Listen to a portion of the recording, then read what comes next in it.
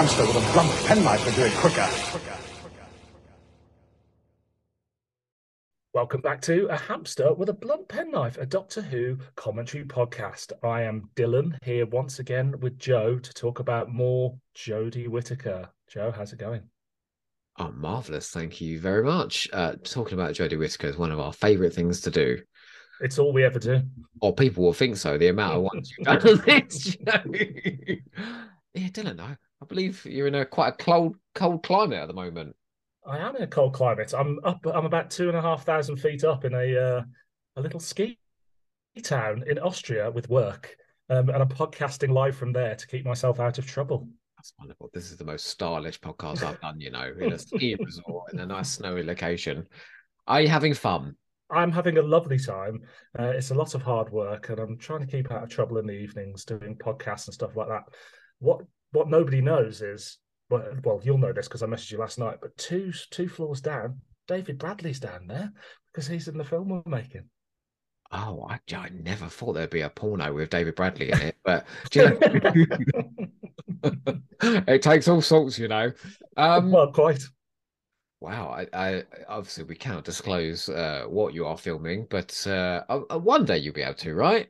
Yeah, it will be announced in the press in the next few weeks. I should say, guys, it's most of you won't even know what this is, and you won't know the first film. So it's not like I'm going to be like, "What's Dylan working on?" Oh, it's Bond, it's James Bond, or Doctor Who the movie. It's a job. It's an exciting job. It's going to be a lot of fun when it's finished. You're telling me you're not working on Doctor Who the movie? Unfortunately, not. Oh, let's move on then. I don't care. One day. Dylan, we are here today to talk about. Now, we're here to talk about the Flux. We're going to be doing all 6 episodes. I'm so pleased that you agreed to do all 6 episodes of this.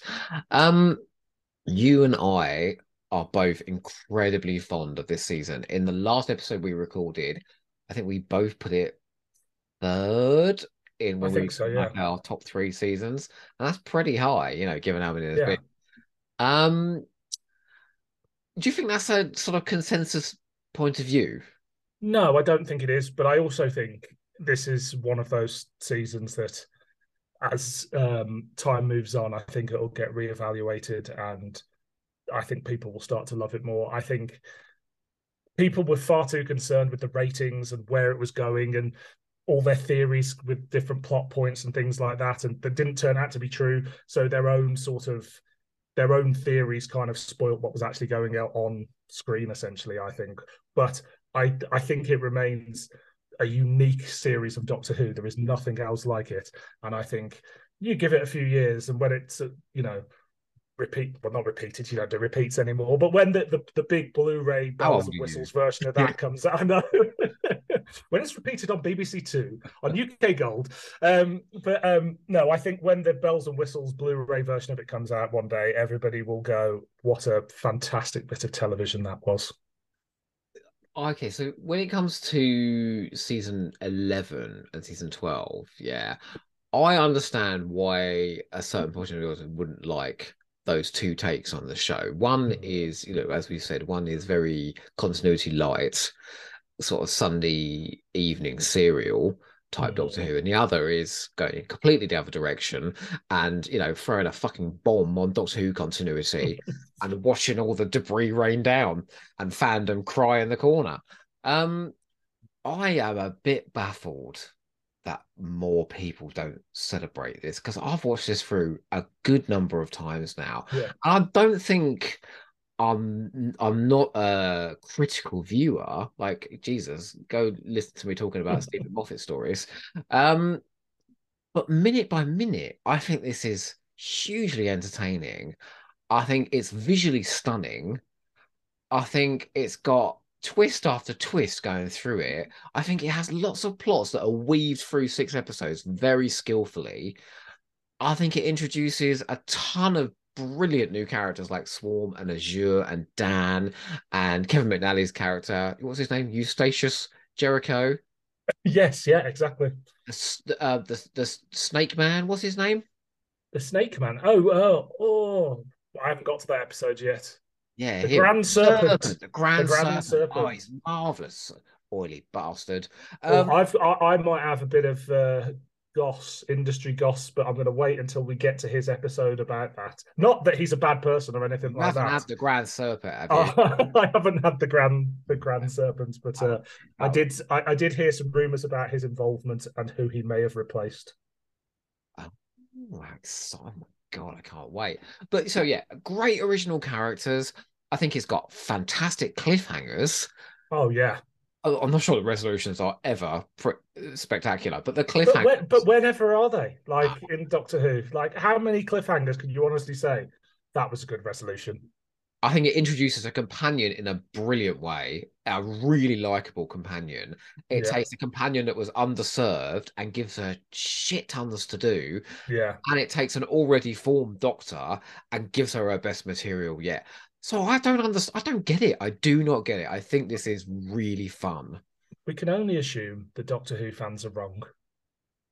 Oh, I do that all the time. Yeah, I do that all the time. So can I ask you then before we go into the Halloween apocalypse, sort of what your reaction was to this as it was going out? Like your I first. mean, I loved it. As I said before, Series 11 took a bit of getting used to. Series 12, I was in right from that first episode, and I loved the whole thing. So by the time Series 12 finished, I was itching for whatever the next season would be. And obviously, it took a little bit longer because of COVID, and I guess we'll talk a bit more about the impacts COVID may or may not have had on this as we go along. But I was in from the. It was the most excited I'd been about Doctor Who, I think, in probably since early Moffat, like season 6, which I know is not a favorite of yours, but it's one of those things where I was just like, right, I have to watch it live. I can't miss an episode. I need to know the resolution to all these plot points and where the story's going to go next straight away. So I was absolutely hooked. Don't you worry. You, me, and Luke Malloy are going to hash out the Impossible Astronaut and Day of the Moon with a 6-pack of beers and 3 condoms. All right. Don't you worry. That's going to be a recording to not miss out on. Well, shall we skip into episode 1 and see just what Chris Chibnall has to offer? I really want to talk a bit about COVID as well and the impact that's had on this, because I think it had primarily positive impact on Flux in terms of its visuals and things like that. But well, why don't you count us in? Okay, well, let's press play in 5, 4, 3, 2, 1, play. You can push my button any day. Okay, so what do you think about this? Do you like when we don't quite know where the story's been? You know, we sort of yes, jump halfway here. I love this sort of cold open, and I think I can see it's exactly the sort of thing that pisses off hardcore Doctor Who fans, this sort of fun little skit. But I'm just like, it's peak Doctor Who. You've got this it's just a tiny little adventure, and it just says big, bold adventure right from the start. I think he's really going for the fun jugular, isn't it? Yeah. In a way that, like in Series 11, he didn't really very much, did he? It was sort of very, very worthy, a lot of that. Here we've got boiling acid seas. They're hanging upside down by a grav bar. They're being shot at by drones. You know, it's all going on. This is more Saturday night entertainment, though, as well. I do think this is a series that would have sat better in the schedule on a Saturday night. But again, who watches live apart from people like me? How often do you think? I can't think of too many times when Doctor Who does this, sort of drops us in. I know Moffat did it quite a bit. Yeah.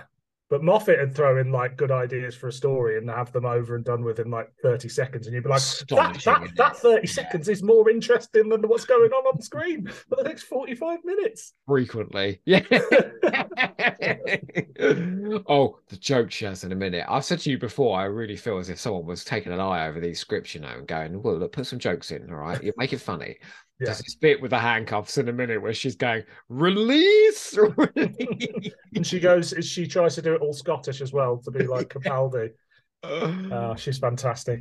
And I also think this is trying to answer some of the criticisms that perhaps Jodie's Doctor isn't as funny as people would like her. But I mean, I don't think that's a criticism that really rings true, if I'm honest. Not at all. But I think she gets her funniest material in her 3rd year. Absolutely. But she's just like all of them. She's so confident at this point. Like in their third year, they're always just riding high. I know. Role. And you're just ready to see that fourth big year, and we never get it. I think her finest performance is in her of an episode is in her third year, and it's in the Flux season. I don't think it's this one. Well, no, I do think she's brilliant in this, but we'll get there. All right. Amazing. I think I saw somebody slagging off the special effects of this particular scene on Twitter recently, and I just think it looks glorious. It looks incredible. And this is one of the things I think that COVID forced them to do. They had to do a lot of green screen. They couldn't go out as much, could they? No. They couldn't go overseas. So, do you know, as a result, though, and I'm going to say something that my friend Nathan Bottomley, who really dislikes this era, but it's something very positive that he says about this season, is suddenly Doctor Who looks really weird again. Yeah. It's weird and visually interesting in a way that it hasn't for a bit.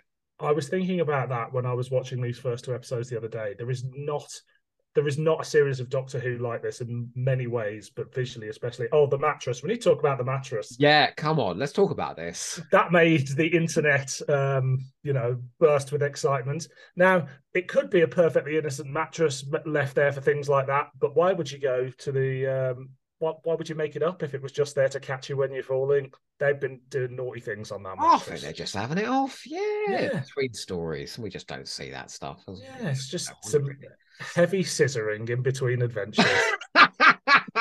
Oh, God. Oh, I need to sleep tonight. Don't do things like that again. Oh, look at me batting away a sexual comment. I see. I know.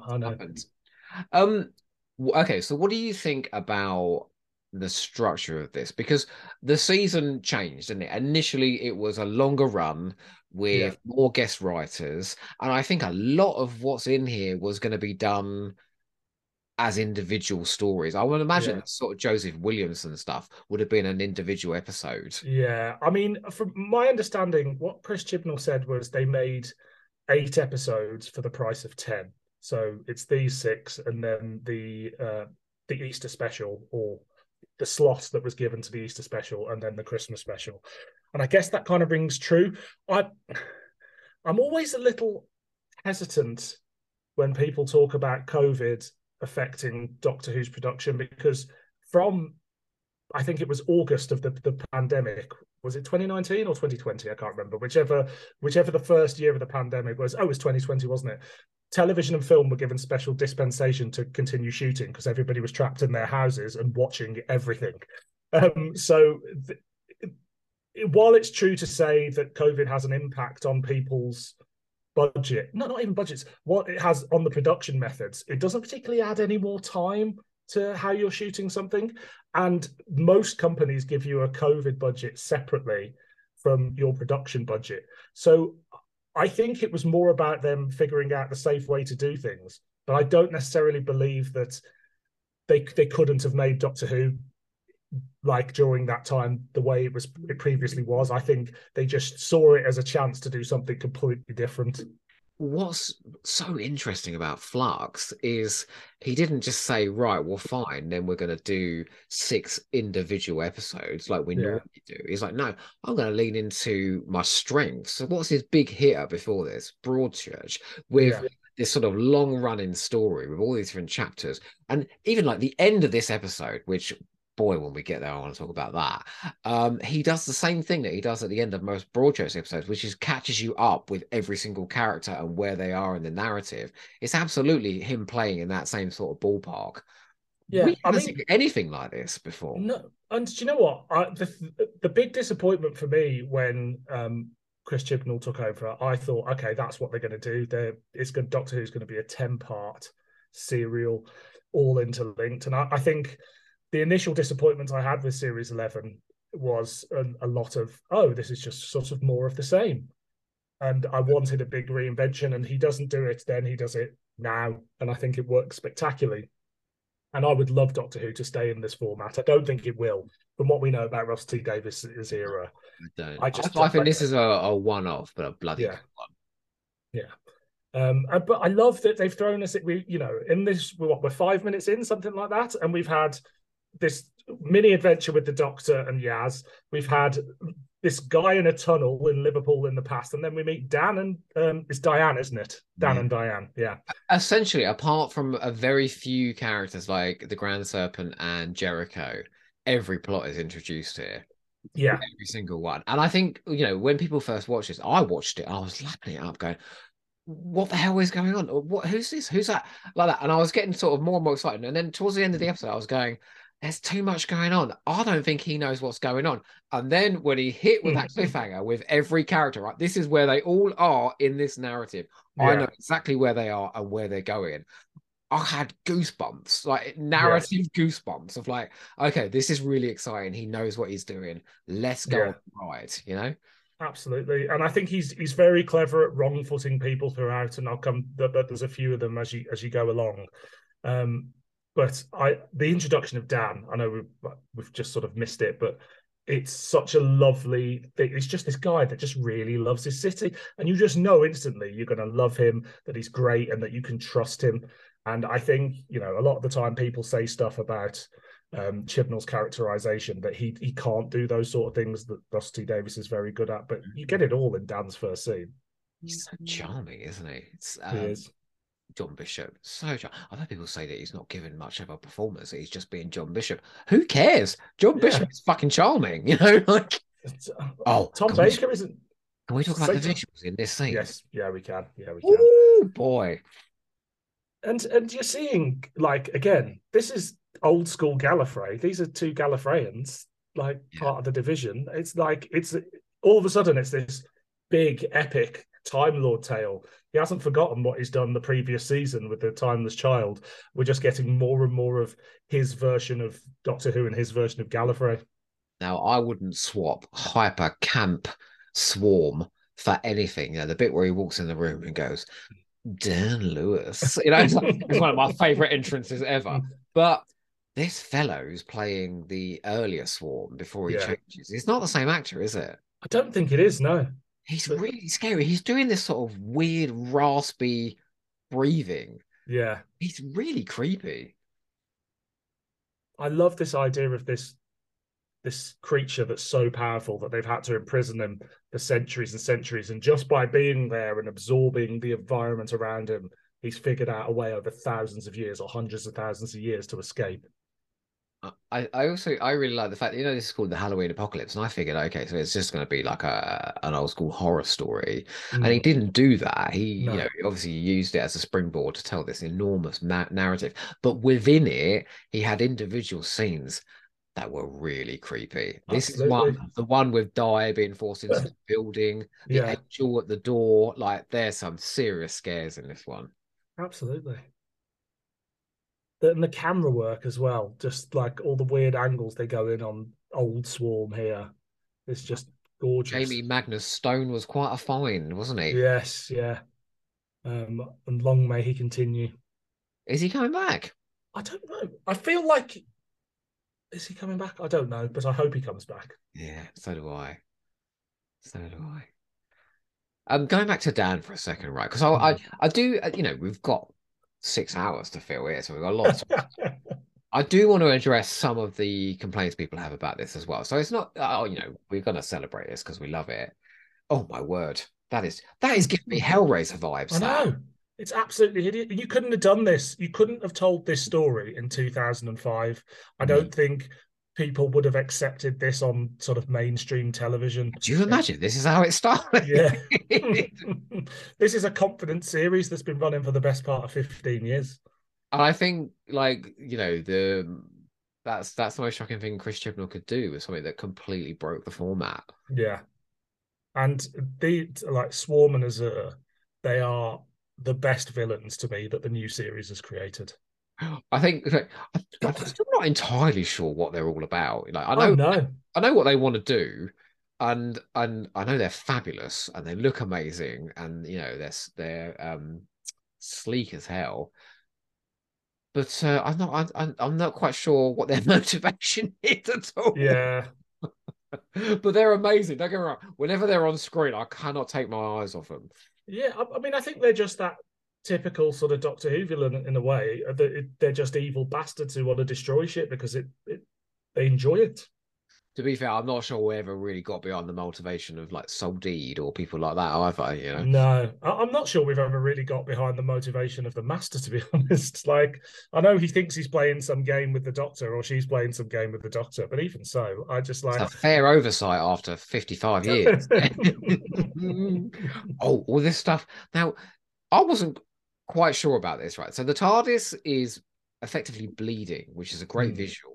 And I love the gag of the door. Yeah, brilliant. The bit where they come up through the floor and he goes, well, that's a funny old place to come into this room. Yeah. Is it because of the flux? I think so, yeah. I think it's a combination of the flux and whatever swarm is doing to try and get to the Doctor. And they do address the fact that it's been damaged, because in Eve of the Daleks, she just basically does a systems reset. Yeah. In, may I say, a stunning effect sequence. Yeah, one of the best. Now, I've heard people say this is a bit much, right? That Dan, he works in a food bank. He doesn't take any food home for himself, you know. Wants to spend his life, you know, doing nice things for people. And I say to those people with that criticism, we could do with a few more people like this in life, you know. We could, but what I would say is, how's Dan going to pay for the drinks at the pub on his date with Diane? Is she paying for them all? I guess she is, yeah. Oh, he's fab, though, isn't he, John Bishop? He is. He's lovely. He just feels like a warm dad-like figure, and I think, you know, the lazy criticism is, oh, he's just Bradley Walsh Mark II, but he's not. He's like Bradley Walsh. Because I don't think John Bishop probably has the chops to sell some of those really intense scenes that Bradley Walsh did. Yeah. But then I don't think Bradley Walsh is as sort of effortlessly likable as John Bishop is. Oh, absolutely. He's just another lovely little cat. I do remember when they announced him as Dan the Plasterer with that little sting at the end of the New Year special, and it just being the most underwhelming thing in the world. It's like, oh, stick around for something exciting. I think the twist was supposed to be it was John Bishop. Not that he's just getting out of a van outside of a house. Also, though, he never mentions the plastering after this. We don't see. No, well, someone doesn't know. Diane says, you've got a trade. You've got a trade. You use it. And he's like, no, I'm happy just. Although I did hear someone say a very nasty thing about him. What was it? He started off, you know, penniless, and he couldn't feed himself, and he ended up the series homeless. What a run. I mean, it's very in keeping with the current government, so I don't know whether it's a political commentary right there. Oh, if Rusty Davis in charge, you'd be making that point, you know. But a shrinking house. Yeah.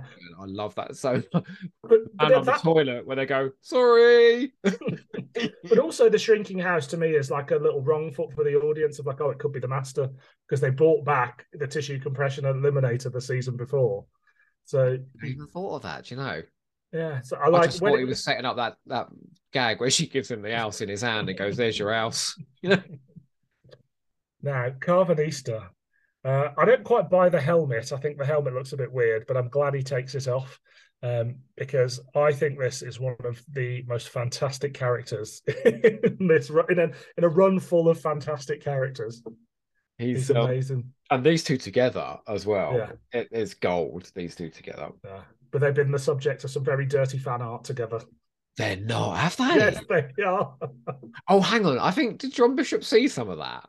I think he did, yeah. I think it was like him on a TV show. No, don't tell me people are doing bestiality art of John Bishop and that dog. Oh. They are. You people are sick. But do you know what? It's such a cute face, isn't it? Yeah. When he touches his nose and he goes, "Oh, you've done really well there." But it's a cute face. We all love dogs. It's playing with that Russell T Davies thing of making animals sort of the Lee species, but also like the guy that plays him plays it completely straight. Yeah, like I know there's comedy to it, and sells a performance from behind this mask, which and he is a threat. I love the bit where the Doctor comes in the spaceship later and he goes, "Oh God, what do you want?" Because they're old mates though as well, aren't they?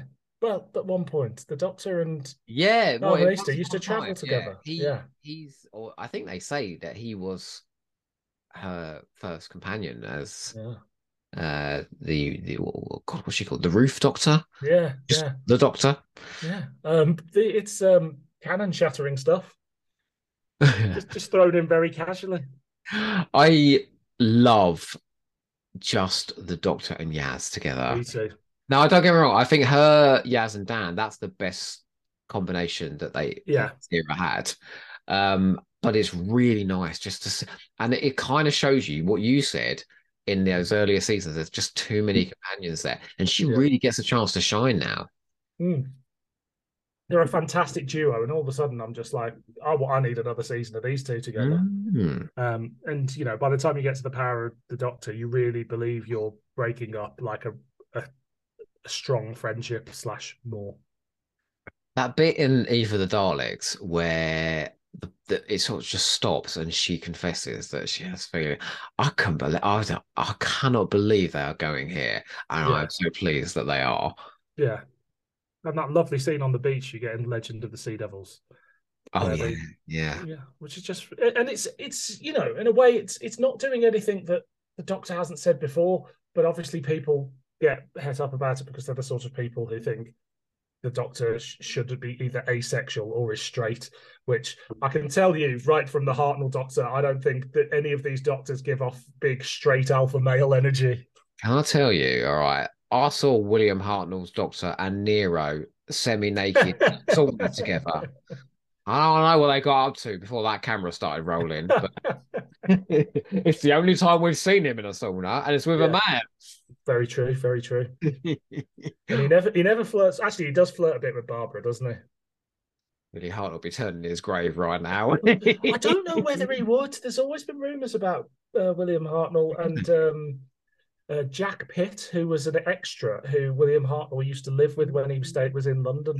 You told me this before. Ah, I've managed to block it from my mind because I don't want to think of William Hartnell having anal sex, you know. Oh, Do you look at not? that. Look at Do you that not? little house. Did you see it?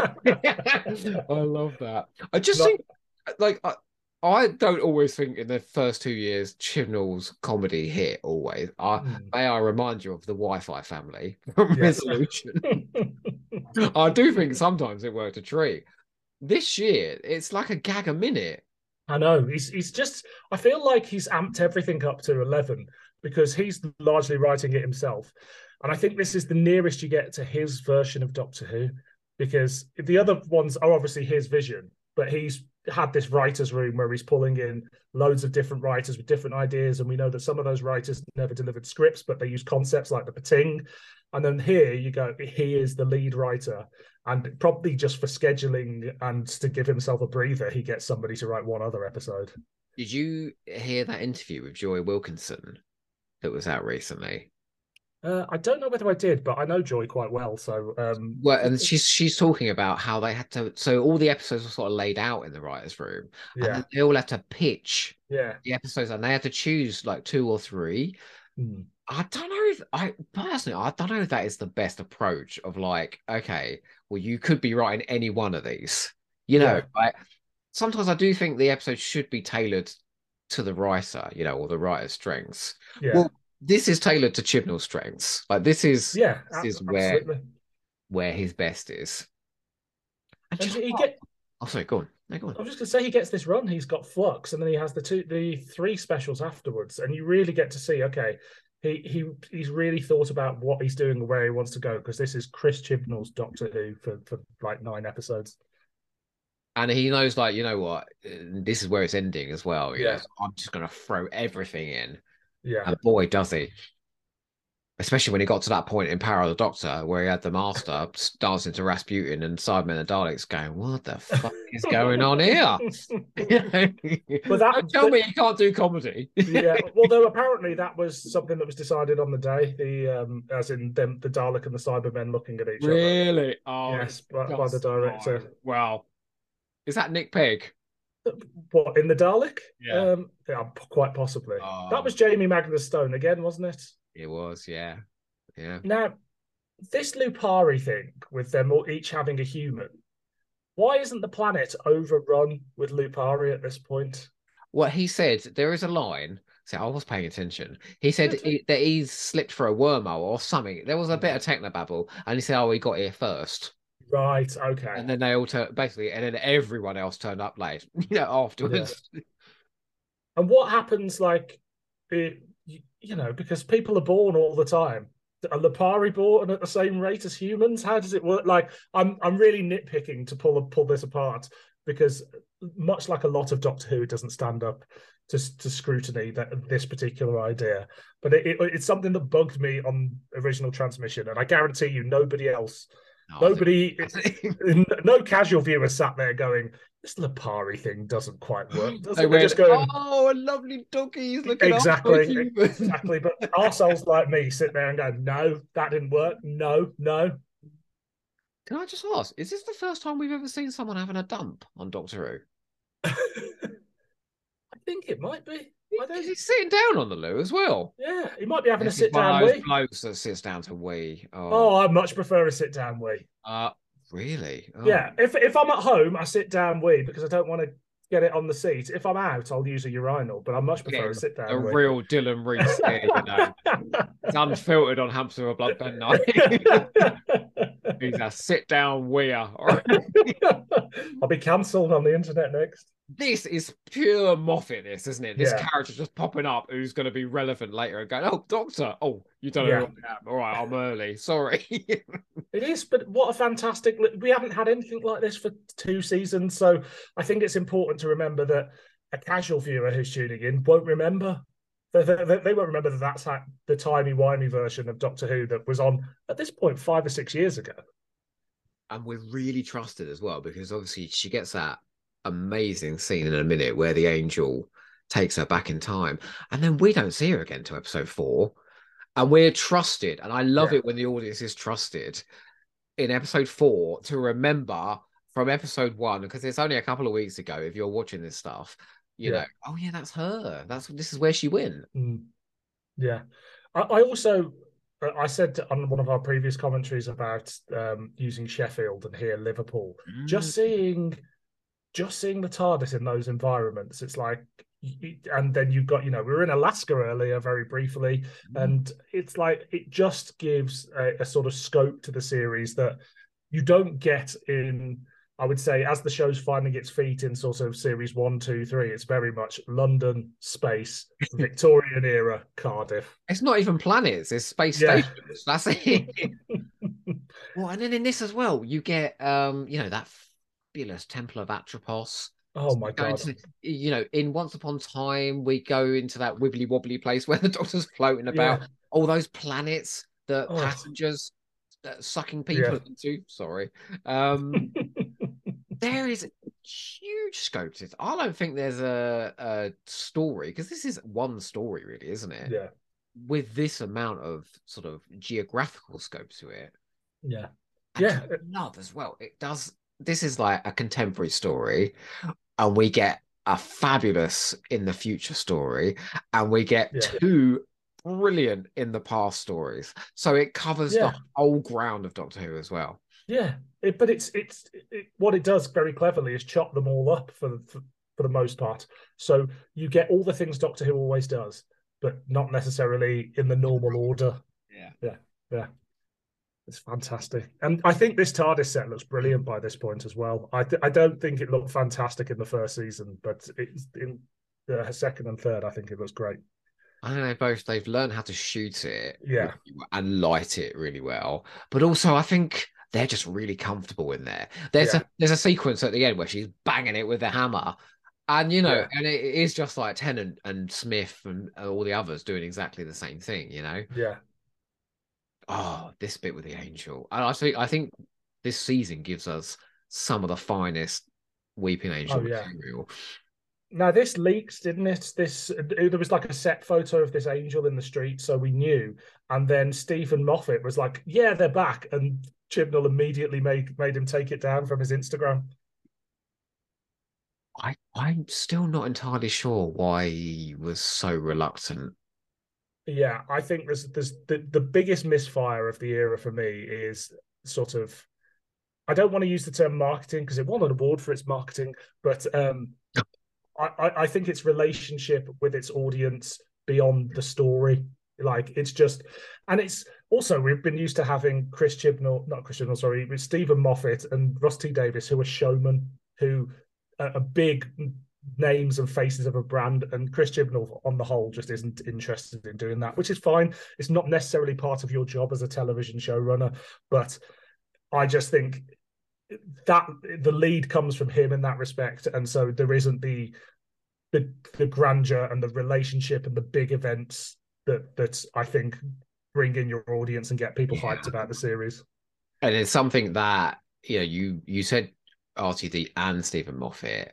I do think the Stephen Moffat era sort of flirted with a lot of that stuff, and I thought it sort of fell away a bit as time went on. Yeah. Rusty Davies is the master of that, isn't he? I'm going to give you 2 spin-offs. I'm going to put, Dalek Froobs in your supermarket. Yeah. You're going to have totally Doctor Who Confidential, Blue Peter. He just knew how to play it. He knew how to put it everywhere, so everyone was aware of it. And when he was promoting Nolly recently, and he was doing the rounds of, he was on Graham Norton and things like that, because he's a big enough name that he can do that now. But I honestly think that we were used to seeing him as fans, but I honestly think in this next era of RTD, he is as big a star almost as the people in it, and you will see him do the chat show circuits and things like that to promote the hell out of the show. I certainly hope so. He's fabulous to hear talk to, Everything's marvellous, isn't it? I could listen to him talk for hours and hours and hours. He's amazing. Oh my word! Can I just say, Instant V Vinder has just turned up on the screen right now. Oh, the things that he and I have done in my head. What a have you ever seen Game of Thrones? Yes, I have. Yes, he gets his bits out in that. I thought don't they get cut off? Oh, do they? Oh, I forgot. Isn't he one of the Unsullied and they cut their dicks off? I think but no, isn't he the one where his head gets burst? Is that him? I can't remember. They all die horribly. You see him in the buff and he's got nothing. He's a very handsome chap. He's also a very, very talented musician. Well, I think he's also a very naturalistic actor as well. He's great. He is asked to deliver a shit ton of exposition in this scene. Yeah. Now, this is my biggest complaint with the era, is Chris Chibnall exposition, which I do feel is occasionally a little bit awkward. And he has to give his entire backstory here, where he is, what he's doing, what's coming, the works. And he delivers it so charmingly that I'm sold. Yeah. He's an actor that I could see in a different time getting a spin-off, because he could lead a show quite easily. Now, we've just seen the beautiful effect of the flux destroying these planets, but this was called Outpost Rose. So cue Twitter going, oh my God, Rose is coming back, Rose is coming back. Did you think that at any point for a moment? No, me neither. No, but I did think this scene was really fucking scary. Yeah. If I woke up in the middle of the night and that fella was standing there in the doorway like that, and the way she plays it as well, where she starts screaming, this is like a scene from a horror movie. Yeah, it is, absolutely. And again, you couldn't have got away with this 15 years ago, because the show's so confident now. It knows the extremes of scares it can go to that are still safe for kids to watch. Do you remember in Series 11 when people were saying, oh, Chibnall is playing it safe, this is the safest Doctor Who's been forever? I almost feel as if you read that comment right. Have you? We have 6 episodes interlinked. I'm going to screw continuity. And the way these people, we saw it with the people from The Division earlier, just burn away. Like they're literally being burnt out of existence. But it's a sci-fi burn, so it's scary, and you get that it's an end, but without it, being a human in flames. Yeah, it's a really, really interesting effect as well, isn't it? Yeah. I don't think there's a line. This is a weakness. There's not a line that explains why she's here. I mean, I think it was just to keep them as far apart as possible. So he's imprisoned. She's basically been hidden as a human in Alaska, in the far reaches of Alaska. Like, I don't think you need the line. I think you can pick it up. Well, Chris Chibnall provided the line for me in the special features on the Flux Blu-ray set. Oh, right. I haven't got that yet. he said that she was basically in like a witness protection, you know. Right. That's why they gave her the guys and took away her memory and all this. So yeah, effectively what you just said there. Mm. But I don't know, like, because you had those two scenes, and then I Yeah. remember like at the end of this going, well, what the hell was that all about? Yeah. Oh, anything now on this Carvanista ship with the Doctor, Uh, Dan, and Yaz. Gold. Absolute comedy gold. Pacey, it's Yeah. really pacey. And she gets to say that line from Christopher Eccleston, doesn't she? Yeah, nice to meet you, Dan. Run for your life. Yeah. Now, do you think um this shows more confident now, but I want to know, could you show this to someone that doesn't really know what Doctor Who is without some explanations? Um, I, I probably wouldn't choose this. No, Mm. I think this is a bit dense to Yeah. say, "Right, I'm going to introduce you to this fabulous show. Watch this series, The Flux." But I think there are explanations in it if you're patient. Yeah. Yeah. No, I think you're right, but I it, yeah, it's difficult. I think if you've seen the season before, then you're absolutely equipped with enough knowledge of the sort of canon or the shattered canon to kind of go forward with it, because boy is there a lot of exposition in that in the Timeless Children and beyond. Such an argument with Fraser Gregory about that. He thought that exposition was wonderful. I'm going, it's a bloody PowerPoint presentation for 20 minutes while the doctor's banged up. I mean, I'm sure I've said this to you before, but the fact that he got the word shibogans on primetime British television in the year of our Lord 2020 or whatever it was, I am there. I don't care how bad the exposition is. I'm just like, it's a win for fandom. I just want the fact that he managed to bring in the Morbius doctor. I know. I was watching that episode when it went out live with a mate of mine who's very staunch classic series, doesn't particularly love a lot of the new series. And surprisingly, even he was like, he's done the fucking Morbius Doctors. This is amazing. We went to the pub afterwards and he was just in bits. He was like, who would have thought you would see that on television ever? I remember finishing The Timeless Children, and saying to my partner at the time, oh, that was really good. I really enjoyed that. And then I went online and I was like, oh. I mean, I still love it, unapologetically so. I like it a lot. I think it's good Doctor Who. I'm not sure it's good television. Yeah. Do you know what? It's the nearest the television series gets to be feeling like extended universe sort of stuff, which I guess is why it appeals to me. Like it's almost Big Finish on TV in a way. I mean, yeah, we're going back to Gallifrey and we've got Sidemen and the Master and terribly exciting things going on. We could have had Arc of Infinity again, like the Lounge of Rassilon. Just everybody sat around. It looks like an advertising agency from the 80s. These sort of globe lights they've got in there.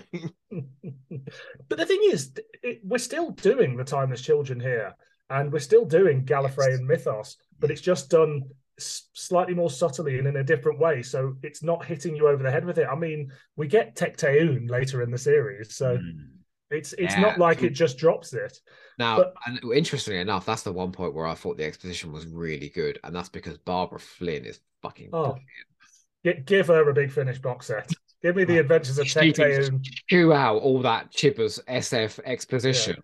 Give her a box set with the young Asian doctor who's in the Timeless Children for 4 seconds. I think she took a drag on a fag at the end as well. Like, oh, this is easy. I did cracker, But she said there, didn't she, about she's after Carvanista because he was a member of the division, and that's just left there, and then we don't pick that up until we go to the division later, isn't it? It's in the End of the Weeping Angel episode. Yeah, exactly. There's a lot of trust. I really like that. I hate shows that explain everything, Pip and James scripts that explain everything as they go along, sometimes twice. The correct Megarian did not switch on his translator, I think also at this point, Doctor Who may not have the world's biggest audience, but it has a solid audience, and it is 4 or 5 million people tuning in every week. And I know people go, "Success, isn't it? Isn't that considered a success?" It's a success, but I'm assuming it's the same 4 or 5 million people, and like it might dip by a million one week because everybody's out and they watch it on iPlayer later. But that goes, okay, we've got 5 million people who really want to watch this show, and they've been with it now for probably 15 years, however long the show's been back. So we can trust people with plots because they understand the language of television, which has changed a lot just from when Doctor Who came back, and they trust and know Doctor Who, and they know it's all going to get wrapped up by the end of the season. But they are picking up the bits like as they go along. Given sort of how fickle an audience can be, the fact that 5 million people after 13 series still want to watch this, because I know shows in their 10th year that were diving down to 1 million viewers, less even, and they're solid numbers. And also, it's not just about the overnights and what it gets in the first month. This is something that the BBC are going to sell, and people will continue to watch again and again and again for years and years on end. It's an investment of like, this is a product that's lasts for life. No one was expecting to ever see the Underwater Menace again after it was broadcast. It was made as a bit of disposable joy TV. That we have. Yeah, exactly. And I fool, Dylan. Do you know people talk about the intake of kids and how kids don't watch Doctor Who anymore? Kids don't watch television. Kids watch YouTube. Doctor Who is one of the few shows that kids still tune into. And it's no wonder that RTD said, no, but RTD said recently that they can't get the money for a kids spin-off because kids aren't watching TV. So, but the fact that they still want to watch this, and I know that RTD somewhere is going, right, how do we get kids into this? And I bet you there's a spin-off that ends up being like that Doomsday spin-off, aimed at kids, 5 minutes on YouTube. Let's see if we get the kids involved and get them watching the main show. He's savvy enough, isn't he? Yeah, absolutely. Or just the kiddie Doctor Who TikTok channel. Yeah, exactly. Like oh dear. But like what you said about rewatchability there, I'm not lying when I say I've watched this through about 4 or 5 times now. Yeah, me too. I think this is such an eclectic sort of portmanteau of ingredients. There's so much in this. There's so much comedy and horror and drama and great acting moments and brilliant characters that I'll never get bored. There's just too much happening. And I tell you what, I think at some point in the next 3 or 4 years, all of Doctor Who is going to end up on Disney Plus. And I think once they've got people in, I think with the first few seasons of Gatwa, you'll be able to get everything. And I think this is one that people will, like audiences worldwide who haven't seen it, will watch and fall in love with and go, oh, Doctor Who hasn't just been brilliant from, 2024. It's been brilliant forever. And it was doing fantastic, modern, amazing sort of television like during the pandemic. It's exactly what happened with Deep Space Nine over in the Star Trek world, in that it was sort of like the forgotten middle child, and then it hit Netflix where people could binge it, and it was all art-based. Yeah. And everyone just loved it, and they were like, this was modern television 20 years ago, Exactly. Got to talk about the Sontarans coming in here. Best Sontarans of the new series. Best Sontarans ever, I'm saying. They look brilliant. And they are that perfect mix of menace and humor. And we all knew they were coming up in the next episode, but nobody expected to see them here. So it was just like, all of a sudden we're like, okay, everything's a little bit more interlinked than we thought it was going to be. You know what they look, Dylan? They look disgusting. Really disgusting. They do. I remember Nathan going, oh no, Chibnall's doing the Sontarans. He's going to make them really serious. And then he watched it and he went, fuck me, they were funny. They are really the line in the War of the Sontarans where he goes, and I wanted to ride a horse. It's so funny. I love that bit. I think there's sort of a lot of misapprehensions about the Sontarans, because if you watch... They're always funny. Yeah, the Time Warrior, they're funny. The only time they're not funny is the two Doctors, and they're shit in that. No, hang on, wait. I need to take objection to this. But the funniest joke in the two Doctors is they're so serious, you're right, but then that poor fella's emasculated. He's blown up. He's covered in acid. His leg flies off.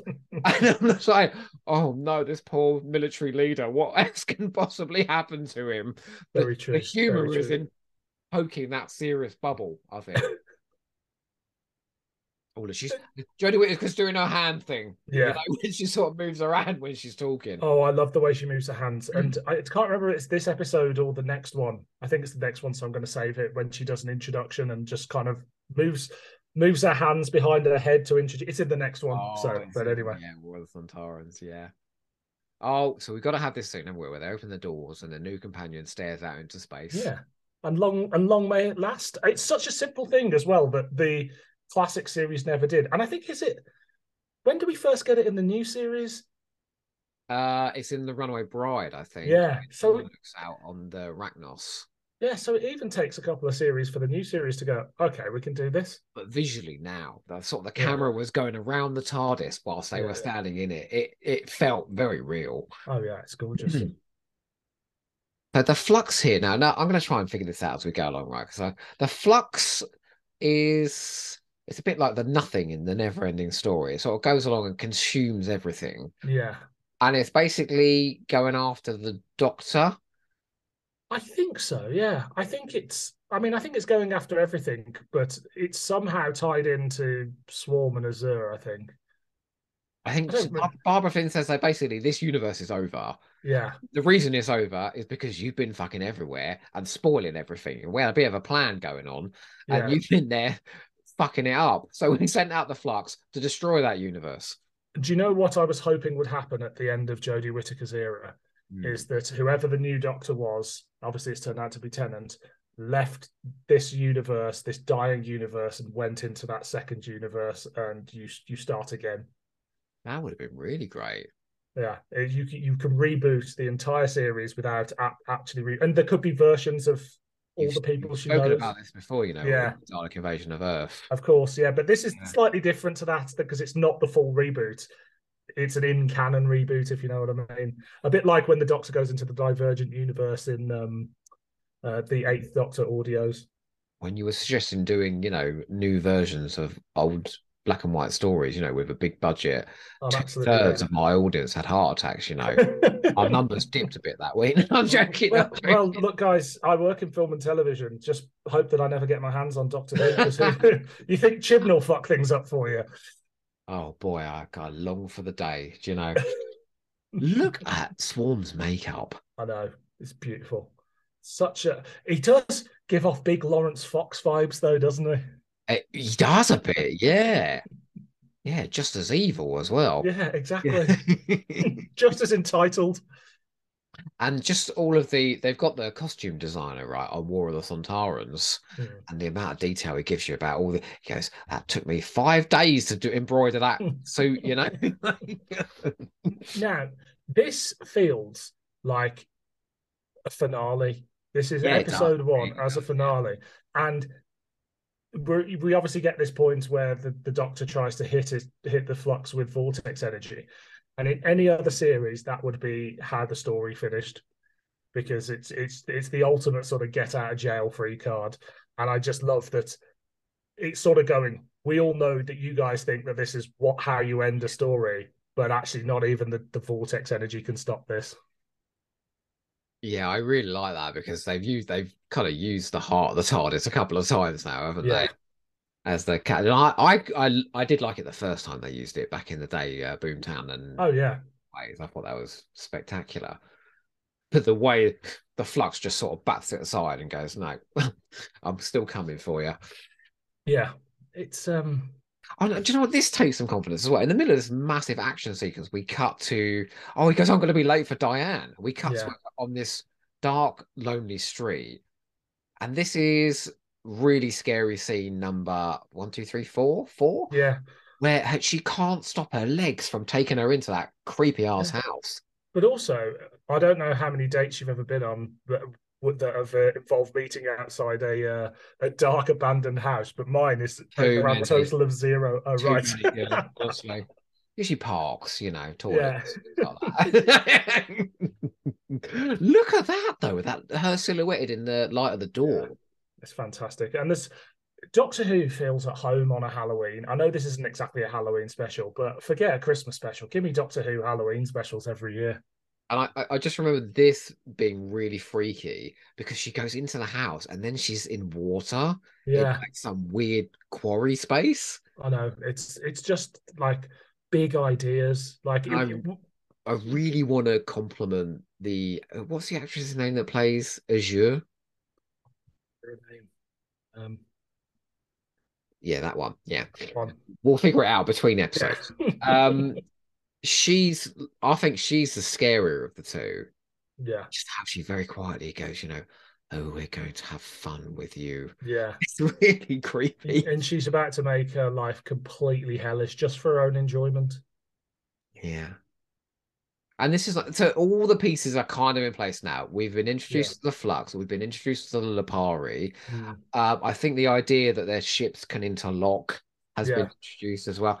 I mean, look at that effect. That's Star Wars good, that is. Yeah. I mean, it reminded me of when Doctor Who came back and also Battlestar Galactica, the reboot was on. And I Mm. remember watching the reboot of Battlestar Galactica and going, oh, Doctor Who doesn't look as good as this. Doctor Who can't do this. And now here we are. And Yeah. And I there it think is. it's just going to get better as well. Yeah, me too. Me too. I think it has to, if it's going to Disney Plus, it has to sit alongside shows like The Mandalorian and things like that, all those Marvel shows. So it has to look as good as them. But in terms of production value, I think this is the best the show has looked to this point. Yeah, I don't think anybody can argue with that. I mean, somebody will. It's Doctor Who fandom, but yeah, I just don't see it. And I look at love the. these. Do you not love the way you got three sets of doors that open Yeah. there? But also like just the menace of the flux sort of just hurtling towards them, and it's such a in many ways a simple special effects, but it just looks so alien. Mm. And we're going to say that a lot, it Yeah, looks weird. I yeah, love weird in yeah. science fiction. It's the weirdest looking season of Doctor Who that you get, and when we get onto the next episode, like the way that opens is just a whole other world.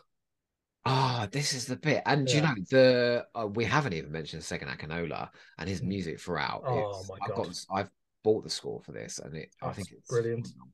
But the strings that he brings in this bit now where we're Yeah. cross-cutting to every single Just character in the lining narrative. up and going, this it's a real like mission statement of we're about to take you on a massive adventure with all of these characters and races. You think this is exciting? You haven't seen anything yet, baby. All right. Exactly. And then bang out with her saying, I always wondered what the end of the universe would look like. Yeah, absolutely We beautiful. barely talked about Jodie Whittaker in that. I mean, there's a lot to talk about, and there's a lot going on, and it's the big one of the busiest episodes because it's setting everything up. I think she Yeah. gets her moments later down the line that are more sort of doctorish performance moments. Well, can I let you into a little spoiler then for episode 2? Go on. You remember I said to you that I thought Jodie Whittaker's best performance ever was in one of the episodes this year. Okay. I think it's in War of the Sontarans. I think she's of a brilliant episode. She is the best thing in that episode. I think you're probably right. She gives a fantastic performance, and she does throughout the season. But yeah, it's her return. She's got a big doc energy, as I like to call it. By that point, And she just covers the range. That's what I love. She yeah, covers the whole yeah, range yeah. from comedy to drama to disgust to being a Exactly. bit cheeky. Yeah. Um, well, Dylan, that's the Halloween apocalypse down. Oh, We I mean, can talk about 5 it for the more to next go. 5 hours. Well, you know what? We better get started. Should we do it? Yes, let's do it. Let's do it.